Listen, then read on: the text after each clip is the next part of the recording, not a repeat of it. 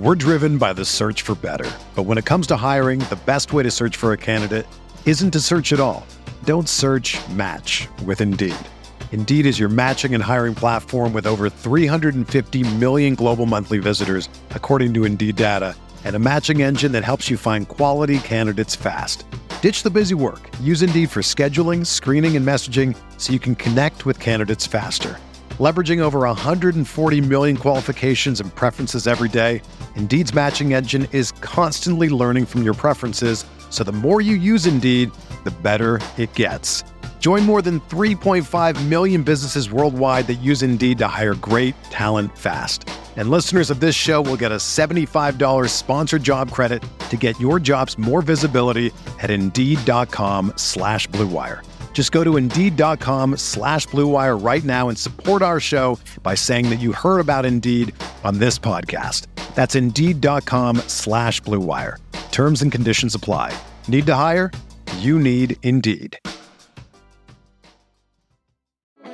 Support for this podcast comes from Frito-Lay and the 2023 Snack Bracket Championship. The Frito-Lay Snack-It Challenge is underway, and fans are voting on their favorite snacks to crown champion. We're talking about prime-time matchups between the best 64 snacks in the land. Will Ruffles Ridges reign supreme? Can Doritos defend their dynasty? Or will Smart Food use their smarts for a surprise upset? Only you can decide. Get in on all the action for a chance to win up to $1,000 or a year's worth of snacks. Let your snacks be heard. Just go to fritolaysnacket.sbnation.com to vote and enter for a chance to win. No purchase necessary. Sweepstakes ends April 3rd, 2023. Void where prohibited. Year's worth of snacks awarded in the form of 52 coupons, each good for one bag of chips. See official rules at fritolaysnacket.sbnation.com.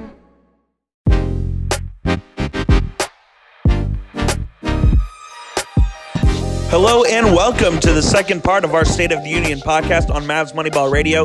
I'm your host, Jeffrey Cooperstein. In part one, we heard about the rise of Luka Doncic, what's up with Kristaps Porzingis, and what the Mavs are doing to win games. So if you haven't listened to that yet, I'd recommend going back and checking it out. We've got a lot more for you on part two of the State of the Union podcast, so let's get underway now on Mavs Moneyball Radio. Welcome back, everybody. This is the Mavs Moneyball State of the Union podcast. I'm your host, Jeffrey Cooperstein, back here with Mavs Moneyball editor Kirk Henderson. You can find his work everywhere at MavsMoneyball.com and the Mavs Moneyball Podcast Network. Kirk, we wanted to get your take here on why you think the Mavs are struggling in the games they're losing and what they can do to try to win some more games down the stretch. I think we all have our theories on what's going on and why they're struggling to win these close games especially. So I'll just let you go off and just tell me what you think about why they're losing some of the games that they maybe shouldn't be losing.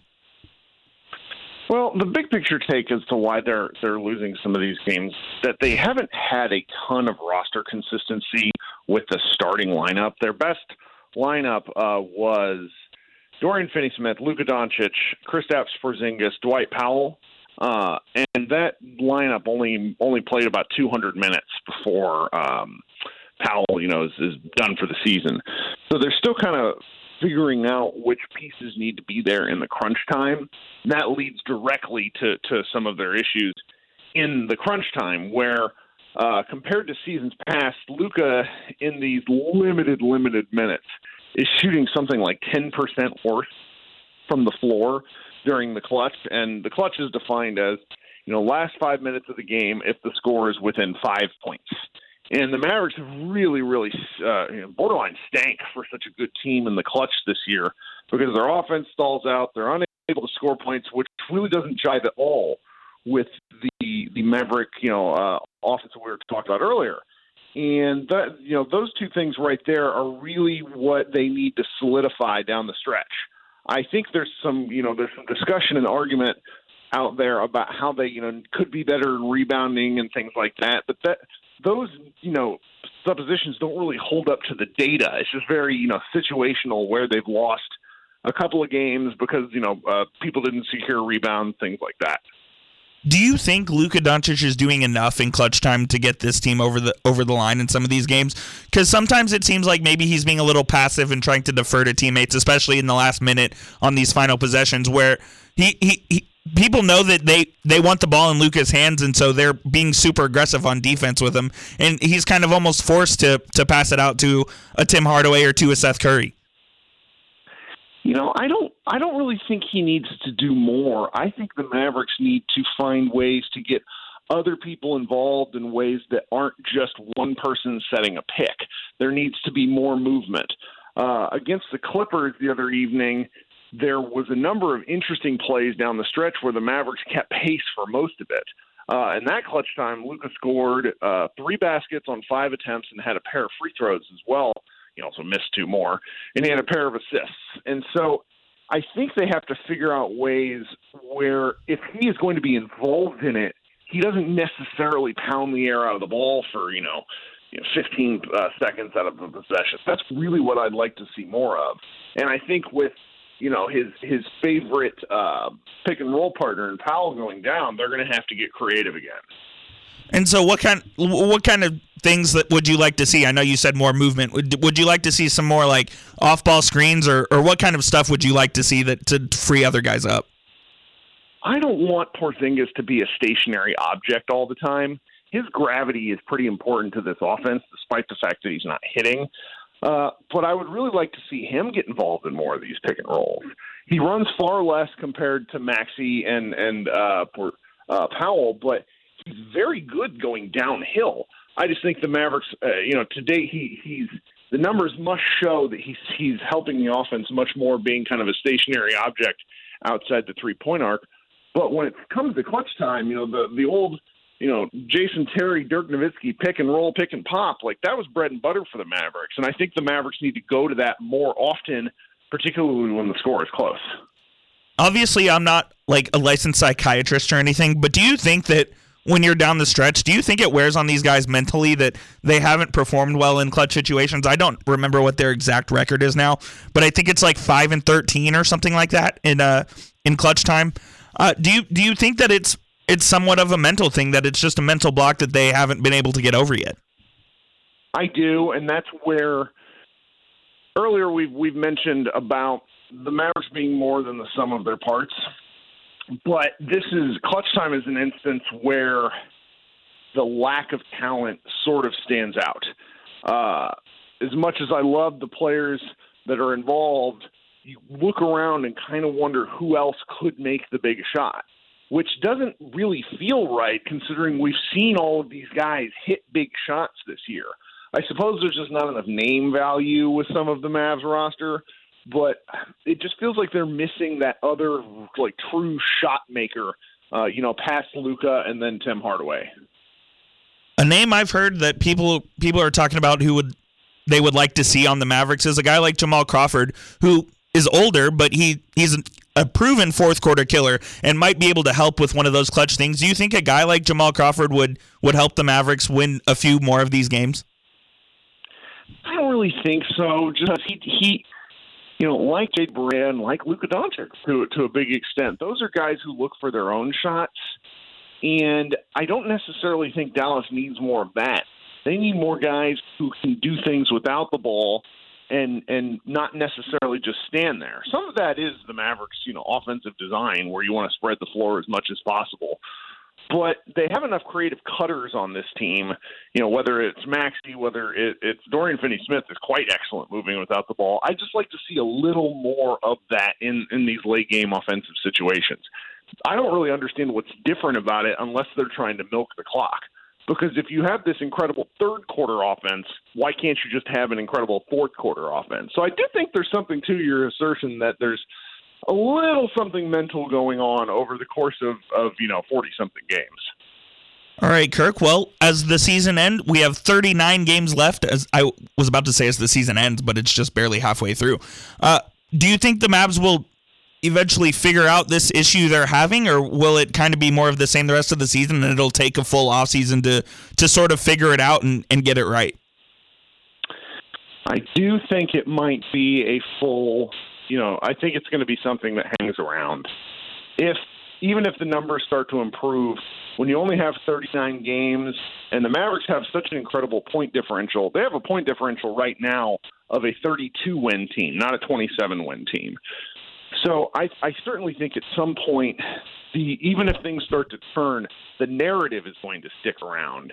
And that narrative has a way of catching up to teams at the worst possible moment. So I have a feeling it's just going to be something that hangs out the rest of the season. All right, Kirk, thanks so much for your time.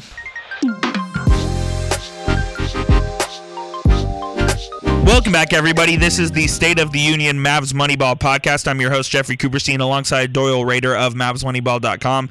And Doyle, another thing I wanted to get to is everyone talks always about the stars and Luka and Kristaps Porzingis, but I think what really makes this Mavericks team tick is the role players.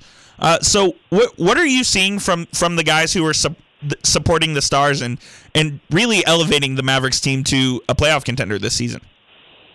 It's been really special to watch like all these other guys, because coming into the season, I don't think many close observers of this team really knew what we were getting with in terms of the other starters and then like some of the bench guys that were going to play like significant roles. And what we've seen so far is guys step their games up and really carry this team. The bench unit has been incredible, and then as Rick Carlisle tinkered around with his starting rotation for the first few weeks of the season, we saw, some players move from the bench into starting roles and then, thrive. Like I think of Tim Hardaway Jr. being, the main example of that. He has absolutely thrived, and he was going to be a bench guy. He was going to be like the sixth man. That's the conversation that I believe Carlisle said he'd had with him. And Tim's said that as well in post-game interviews in the locker room. But, like he said on Media Day, he wanted to be like the Finley of this team, essentially. And honestly, he's been just that as a starter. And so that's been remarkable to see, just that progression from someone who is, an NBA player but might have not been as, like, clutch and his lights out and, living up to the potential that he had previously that we're seeing from him now. And it's been great. I think when his season turned around was when he was inserted into the starting lineup when Seth Curry got hurt. I think that's when he really started playing well, and that's when he really started gelling with the starting unit, and the Mavs offense went from a really good level to a ridiculously high level. Oh, yeah, absolutely. It was like night and day, like just his production when he moved into the starting lineup. It was, I don't think I've ever seen anything just quite like that.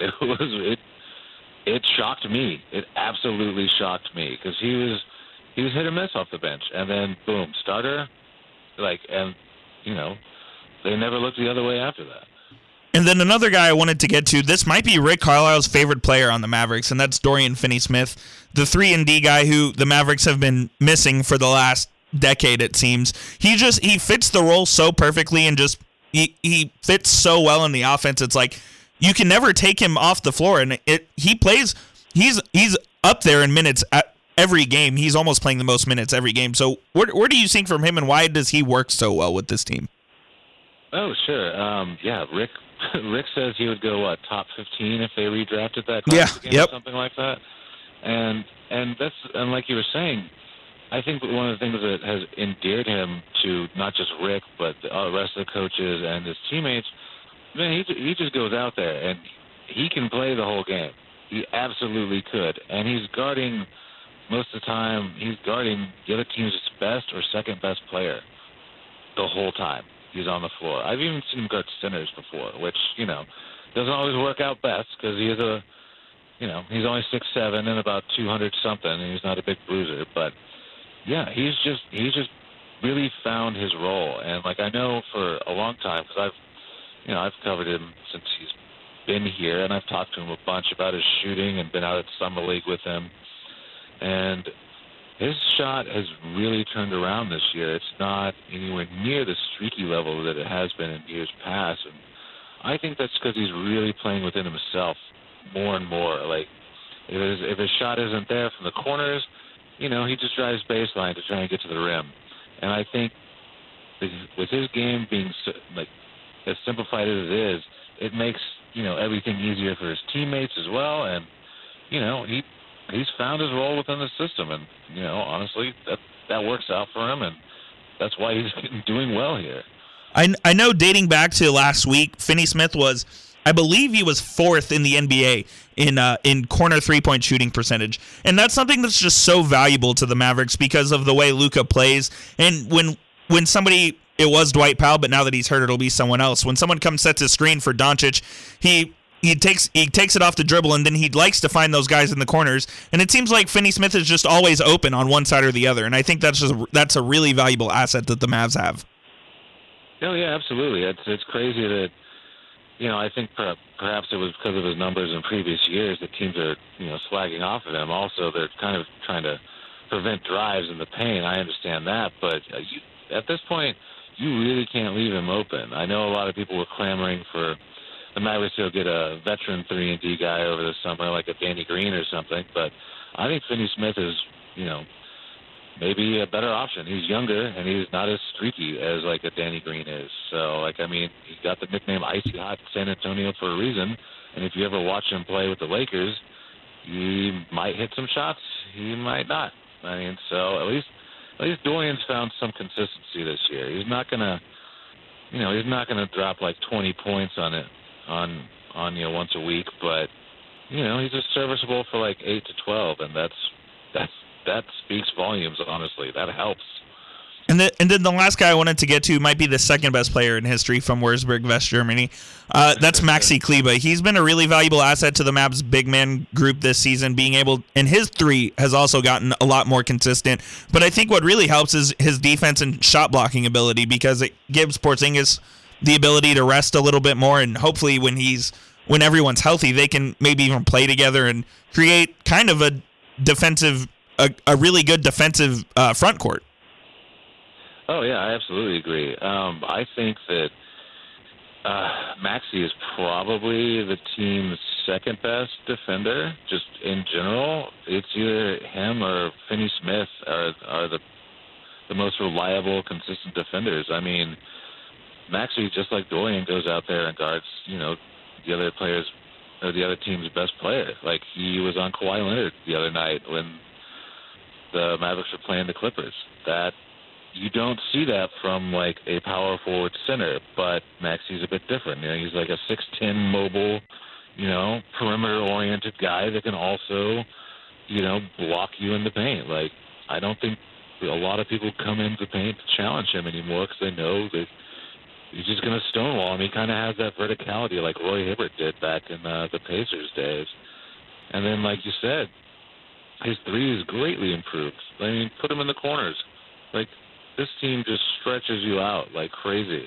And that's a valuable asset. And now, I'm assuming Maxey is going to get moved into the starting lineup, and I think this team could be really good, with him there. I know missing Powell means a lot, but I think Maxey adds a few extra, elements to the floor when he's out there, like his defense, like his rebounding, that, they might have not seen otherwise. All right, Doyle. Well, thanks so much, and hope to read some stuff for the remainder of the season, and I'm sure you will have that quality content. I will do my best. I give you my word. Today's episode is brought to you by Cars.com. With over 2 million vehicles and 50,000 more added every day, Cars.com will match you with the perfect car for you, your budget, your life, your style. And if you're ready to say goodbye to your current car, Cars.com will get you an instant offer to cash it in. Just start by entering your license plate and get matched with a local dealer who will write you the check. So whether you're looking to buy or sell, just go to Cars.com. It's magical.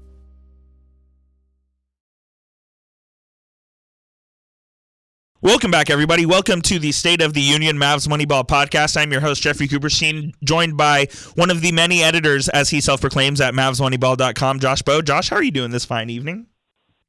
I'm doing pretty good. How about yourself? I'm doing well. Thank you for asking. So we're taking a look at the Mavs 43 games into the season and just seeing where they're at, what's going to happen in the future, what happened in the past, and how everything ties in together. So I just wanted to get your take on what you think is going to happen this second half of the season after the devastating loss of Dwight Powell and just seeing the schedule and everything involved. So where do you think they're going in this second half?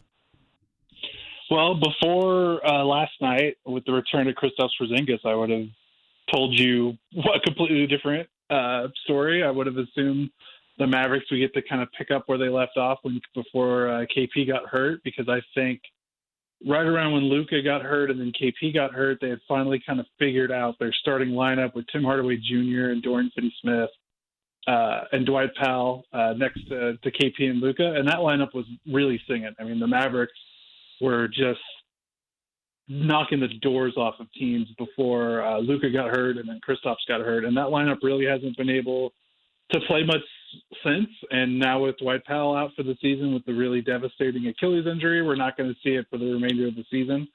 So I think the biggest thing to look for this season and expectation-wise is how are the Mavericks going to reshuffle their rotation, reshuffle their lineups, after really they spent a good portion of the first half of the season trying to find that identity. And they found it, and it didn't last very long. So now, what's it going to be like for the remainder of the season? Is it going to be sliding in Maxi Kleber in the Powell spot? Is it giving Boban more minutes to make up the gap up front? Is it going small a little bit? They started J.J. Barea the second half of that Clippers loss on Tuesday. Do they start small? Do they try Justin Jackson and Finney-Smith as the two forwards with KP as the lone big? So I think that's going to be really the most interesting part of the second half of the season. I think regardless, I think the Mavericks are going to still win games. I think there's, obviously they're still going to make the playoffs barring something completely catastrophic. But, now it's just a sense of how far in the standings can they climb. And I think a lot of that depends on how quickly are they going to mesh with the new lineup with Powell out, because I really thought they had found something before he got hurt and before all the injuries started to crop up. So I'll be very curious to see how the Mavericks recover, whether that's internally with some lineups changes or if they do decide to make a trade or, clear a roster spot and bring someone in. So do you foresee the Mavericks going external and adding another big? Because I think that's almost imperative at this point, is that's something they have to do before the deadline, whether it's via trade or however they acquire a big man. I think they have to get someone in there just to have another body to be able to eat some minutes, and hopefully it's another productive body. But I think they have to go out and get somebody. Yeah, I think you're right. My preference would be for them to do something really low key. Obviously we see the fans, then we see the trade machine ideas floating around, and there's Andre Drummond and Tristan Thompson and, even thinking about going to the Kings and Dwayne Dedman and maybe Gorgie Jang in Minnesota. I don't know how comfortable I feel with the Mavericks trading for a big that has multiple years left on his deal and at a decent sized number. Because really, I said this earlier today on Twitter, but it's, I know Dwight Powell had a serious injury, but he didn't die. Like, Dwight Powell's going to come back. Like, how effective he is will remain to be seen, but he's going to rehab like a madman because he's a really hard worker. He will be back next season. And if the Mavericks decide to trade for a big that has a multiple years left on his deal, kind of a bigger name with a bigger contract.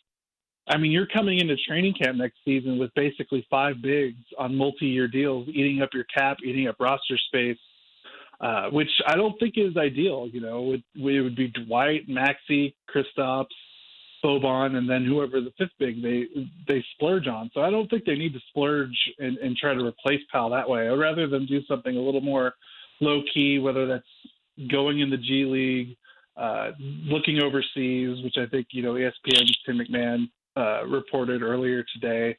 That would be kind of my preference, because really they just need a body to fill some minutes to close out the season. And this kind of segues into another point. Like, this is kind of why I wasn't a huge fan of the Boban signing. As much as we all love Boban, he's just not a guy that can play more than 15 to 20 minutes a night consistently.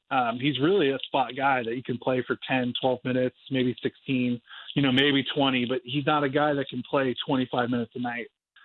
And it's just, I know everyone would love to just plug him in and give him his low minute production and expand it over a bigger role, but he's like 7'4", 280. Like the human body just has limits, and he cannot physically play more than he's been playing right now. Another thing you referenced, so you referenced Tim McMahon. He also reported that the Mavericks were in contact with Joakim Noah's representatives. I'm not sure how I feel about that. You probably have a better idea of how he would fit or lack thereof with the Mavericks. So what would you think of Joakim Noah joining the Mavs for the remainder of the year? I don't know. I don't know what he has left in the tank. I know he kind of made a little bit of a comeback with Memphis and played okay. But, he's got so much injury history, and, he's got so much mileage on him. And I don't even know if he's someone, that could be reliable, because the Mavericks could very well bring him in, and then a week in, he's already missing games. And then it's like, I just don't know if that's the best use of resources right now. I think everything I've read and everyone will tell you that has, been near Noah will say he'll be awesome for practices. He'll be awesome for the locker room. He'll be awesome for the chemistry. And, that could help. The Mavericks could maybe use another veteran voice in the locker room besides JJ Barea, because this is really still a young team that's learning how to win and learning how to be a playoff team. So I wouldn't mind it on that end. But I don't think you can rely on him giving them the consistent minutes that they kind of need to fill the Powell hole. Like I just don't really see it. I think I'd rather them go in another direction, maybe G League overseas, or make a lower stakes trade like Orlando's big man off the bench, Birch. I think he could give them something. But that kind of level of move is what I'm looking at. I don't know if, I think just Noah's injury history just scares me, because I'm just worried that the Mavericks would clear a roster spot for him, bring him in, and then within a week or two, he's already, missing games or something. And they can't have that right now. Absolutely. So, as we said earlier, 39 games left in the season. Josh, what are you looking forward to most about this second half? I'm just looking for, it's the Mavericks had some crappy years the last 3 years. I'm just looking forward to the team continuing to win and fight for a playoff spot. I'm looking forward to meaningful March and April basketball for the first time since 2016. That's not a long time. Mavs fans are pretty spoiled in that regard. We're spoiled watching this team. Like, rebuilds normally take longer than this. It's very rare to see in 2 or 3 years without a big, giant free agent signing for a team to turn around this quickly. And, it's either a big free agent signing or you strike gold in the draft, and that's what the Mavs did with Luka.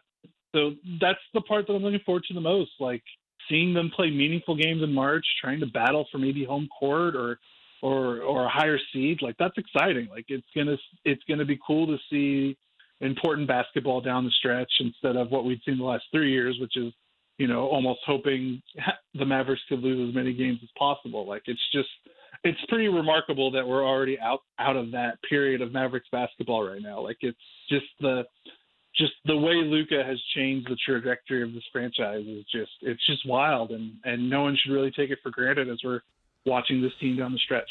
So that will do it for your State of the Union Mavs Moneyball podcast. I'm your host, Jeffrey Cooperstein. Thanks so much for joining us. You can find this podcast wherever you like to listen to your favorite podcast, whether that's Apple, Google Play, Stitcher, Spotify, etc., etc. You can find that anywhere.